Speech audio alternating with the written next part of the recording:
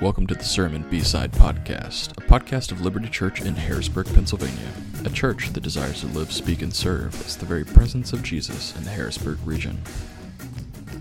Sermon B-Sides is designed to be a resource to help us deepen the conversation about this week's sermon and answer questions that would be helpful to accomplish our purpose.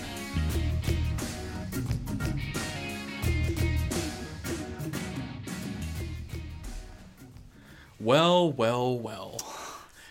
Here we are again. Good to be back for week 2. Yeah, man. We did our first podcast last week. Welcome to the Sermon B-Side Podcast again. We are still talking, and we're actually recording this one Sunday afternoon after Liberty 101 and after you've preached 2 sermons. So we haven't yet really given you the chance to have questions to ask for us to actually answer on this podcast. We're hoping that after these first couple weeks of establishing this rhythm, you'll feel some freedom and opportunity to send us some questions on Sunday afternoon or first thing Monday morning. Normally we do record these on Mondays.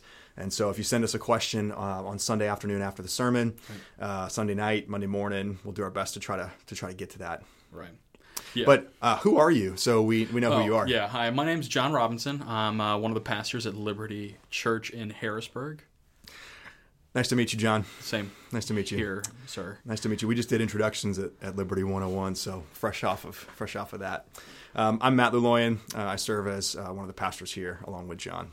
And good to have you with us tuning in today. Yeah. So we were in Judges this week. Matt, just kind of going through Judges, prepping for that. Man, like how you feeling? Things are going with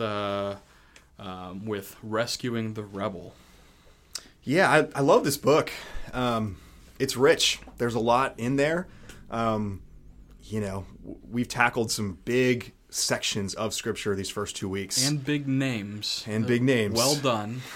Getting your way through some of the lists of names. Thanks. Yeah.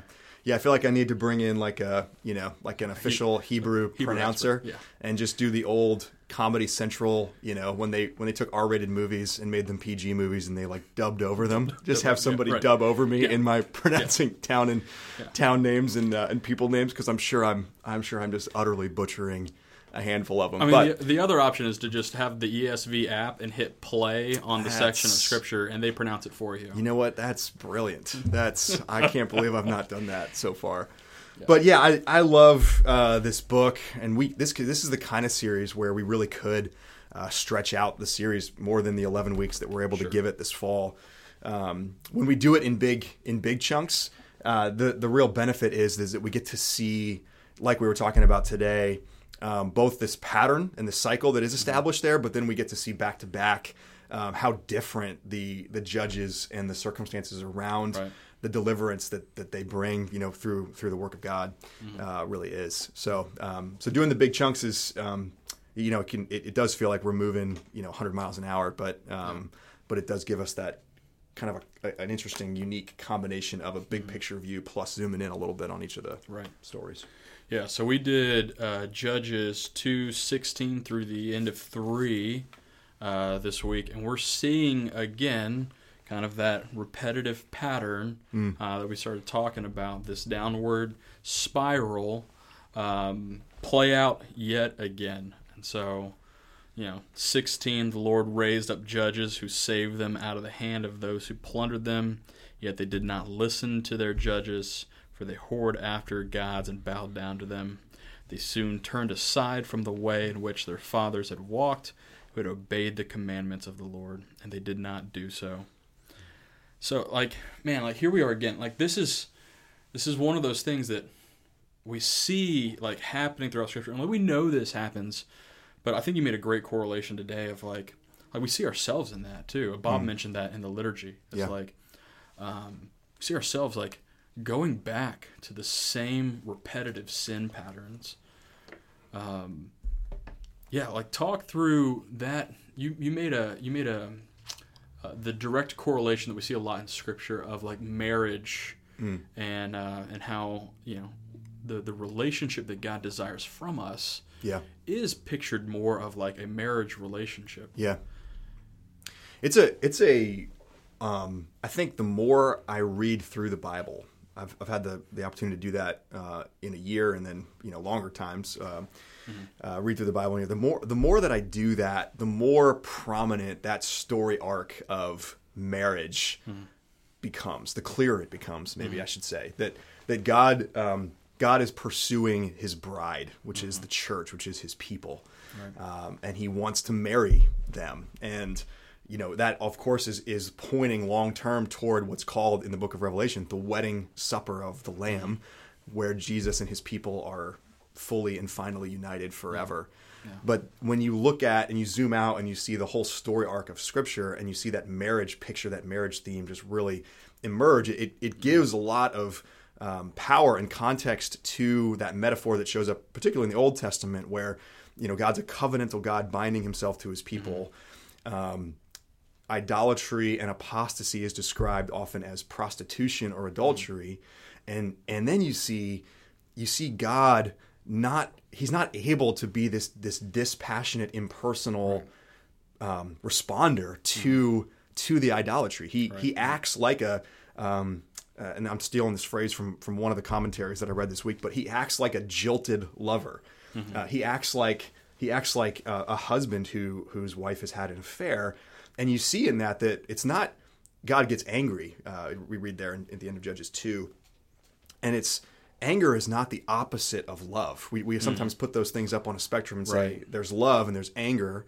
Yeah. They can't coexist. Coexist. Yeah, right. The opposite of love is really apathy, indifference. The opposite of love is not caring enough to do something about that or react.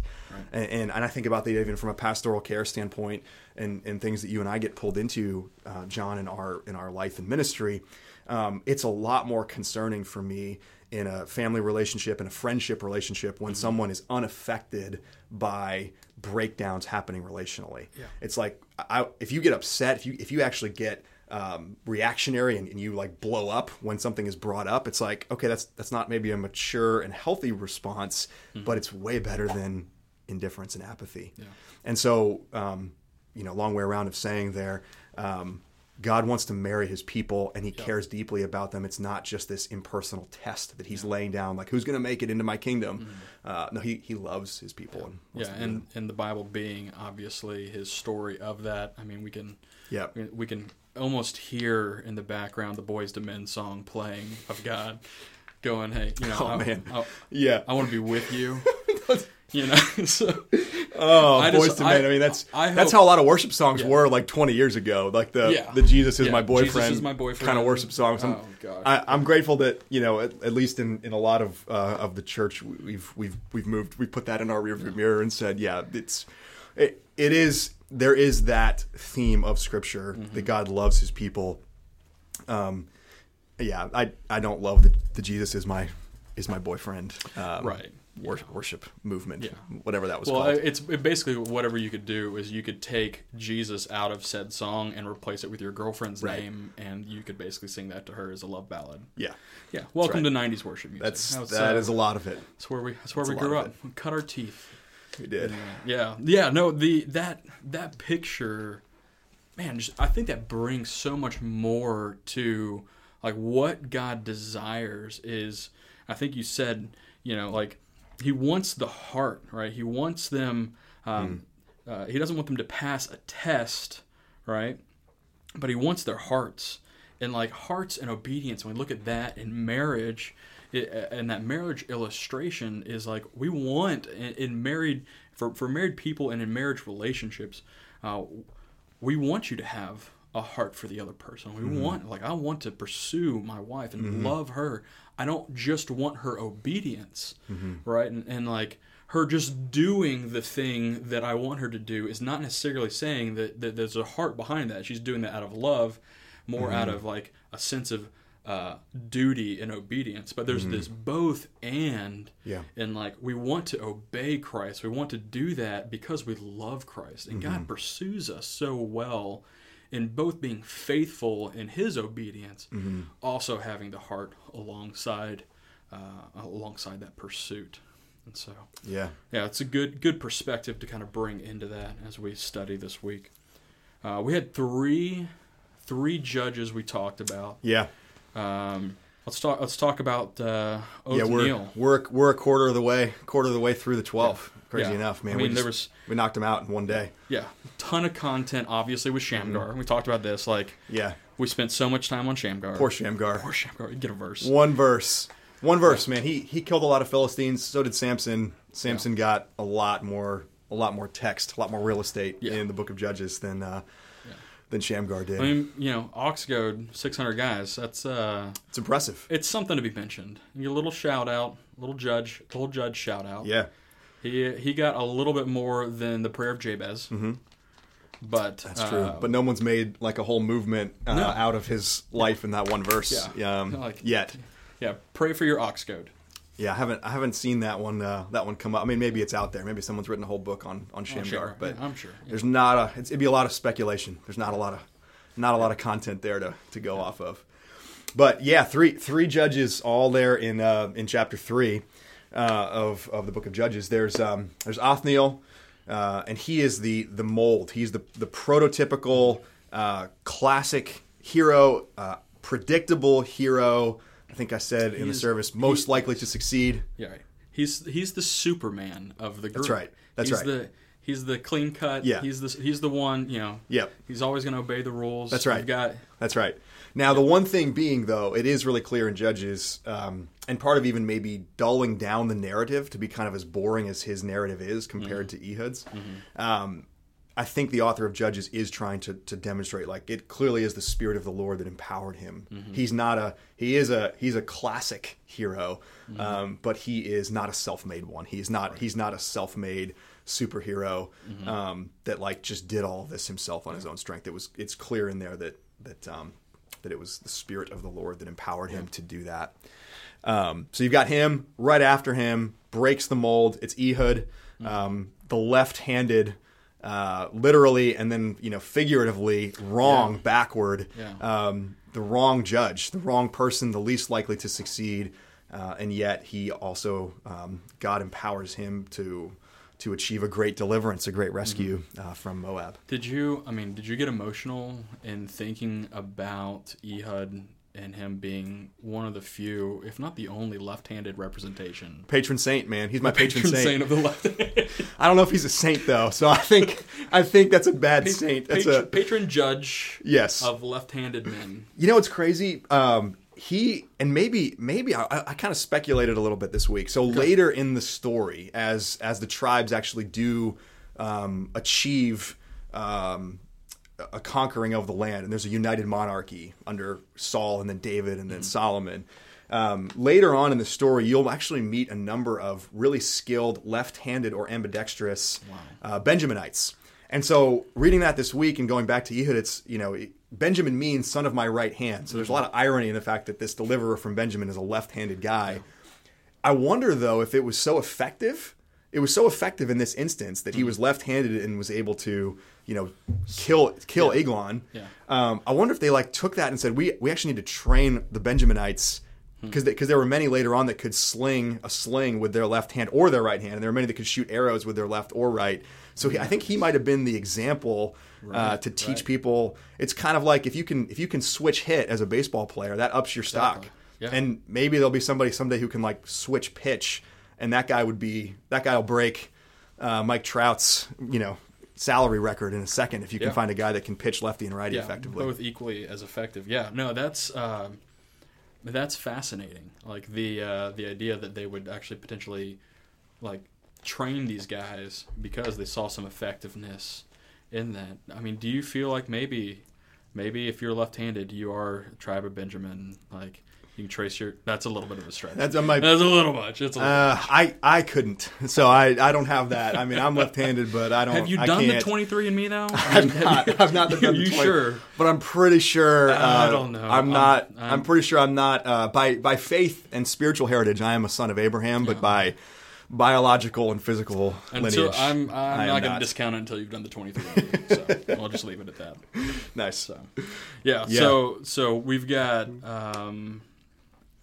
We've got Ehud kind of coming into the game. He kind of has the more from a story standpoint, usually from like a narrative story standpoint, definitely the more exciting narrative. Yep, by far. Yeah, but you kind of even going back, talking about like the boringness of sin. Like the boringness of sin, like that sin promises so much, but it delivers so little. Mm-hmm. I think it was a great line to kind of point out. It reminded me of the Shakespeare line that says, "We invent new ways to commit the same old sins." Yep. Yep. We still are chasing after the same things, hoping that they will produce something that we know that they don't produce. Yeah. A feeling, usually very much a feeling of power, a feeling of pleasure, a momentary feeling of ecstasy. Have you seen that? Like, how have you seen that with, like through this picture of Israel rebelling, and even in our own lives? Like, what are some things that you would like to flesh out a little bit more on that? Yeah, I think each of us needs to come to our own experiential recognition that sin doesn't satisfy. So I know from my own life, I grew up in the church, and I'm a pretty rule-following type kid. So like I understood, okay, this is what's expected of me as a Christian. I was able to kind of go through the motions of that, whether or not my heart was in it. I do think I did have a sincere desire to follow Christ at a relatively early age, but this fascinating paradox happened for me, particularly in my high school years and on. And in those high school years in particular, I was simultaneously the self-righteous guy that would look at everybody else and the things they were getting involved in, the sex and the drugs and the gossip and all that stuff. And I would be self-righteous and say, I'm better than that. I don't do those things. But I would simultaneously be really envious of it. And it looked really fun. And it looked like I kind of wish I could do those things because it's appealing. Sin's appealing. And it took for me realizing through my own sin patterns that sin really doesn't satisfy to start to wake up to the fact that it is really boring, that it seems really exciting, but you test it out and learn it experientially a few times and you realize how utterly empty it leaves you. And so I think even for Bible studies this week, I would say, some of you in your groups know each other and have known each other for longer and know each other better than others. Some of you are just brand new in the group. So you can temper this based on some of that. But I think these are the places that we want you to flesh out some of these real life. Like, let's take this out of the revealed Word of God, which is timeless and what we need, what we're basing our lives on. But let's go, what does this look like in our lives in real time? And say, okay, help each other in your Bible study groups see how sin is boring and repetitive. And it's been said, this might be a John Piper quote, he might be borrowing this from somebody else, but insanity is doing the same thing over and over again and expecting different results. Right. Yeah. And so whatever those besetting sins are in your life, I think helping each other see how boring they really are can be a great service to one another. So I think that would be even a place to maybe take some of the Bible study focus this week. Yeah. The other thing that comes to mind for where to maybe take Bible studies this week would be, seeing these three judges back to back to back. You've got classic hero in Othniel, you've got the unexpected, unpredictable hero in Ehud, and you've got the outsider in Shamgar. And you've got this. You zoom out and you see this. Okay, God's gonna bring deliverance from wherever. Right. And we've got this idea that God is both in the way He works in our own lives and world, both predictable and unpredictable. And so I'd love to hear, I'd love to hear examples and stories in Bible studies of people sharing. Where you've seen God show up in your life in unpredictable ways. Yeah. How has He worked in you? Right. How has He worked through you in unpredictable ways? Yeah. What in the midst of all that unpredictability, all that's unexpected, what are the predictable aspects of God's nature and character that really anchor you to be able to endure all of the unpredictable? I think those are fascinating stories. They end up helping us even get to know each other and share our lives a little bit, and even biographically where our lives have come from. But I think, and I know some of you are in this moment so consumed by how unpredictable and unexpected life is, and it's crushing at times. I mean, it is utterly paralyzing at times to come face to face with, I have no idea what God is doing right now. I have no idea where deliverance is going to come from, or how long deliverance is going to take to show up, or if it will show up in this life, in this particular thing. And so I think that idea of seeing these judges, seeing God being both predictable and unpredictable, and saying, okay, how do you experience that in your own life would be just really fruitful discussion. That's good. Even in that, like that predictability and unpredictability is like this idea of like being, for Christians, like being predictably unpredictable, in that like being faithful to the commands of God, which is, can appear to be very predictable. Like this is what we're going to follow. This is how we're going to follow it. This is what the Word of God says, and this is why we're going to do it. Yeah. But in a way, it is unpredictable to the world because it's not responding the way that the world responds. It's not responding the way that people expect us to respond. If we are wronged, we actually forgive. We don't repay one wrong for another. Yeah. And so, using that kind of lens this week of how do we pursue these things well? How are we faithfully present? Kind of to use that term again from our last series. How are we faithfully present in expecting God to do the unpredictable? Yeah. And how He has, and telling that story, man, like tell that story again and again, how God has come and how He has saved you and what He's done in your life. I think that's a way for us to both recount and rejoice in what God is doing. That's good. So, we hope that leads to some really good discussion and self-examination and reflection in your lives this week and in Bible studies. And we'll be back next week. Actually, John, you're tackling Barak and Deborah. That's right. From Judges 4 and 5. I thought it was Barack Obama. Not quite. Okay. If you say it fast, it can kind of sound like that. All right. Well, I'll have to redo a lot of my prep so far. So, anyway, hey, good to be with you guys. Hope you guys have a great week, and we will talk with you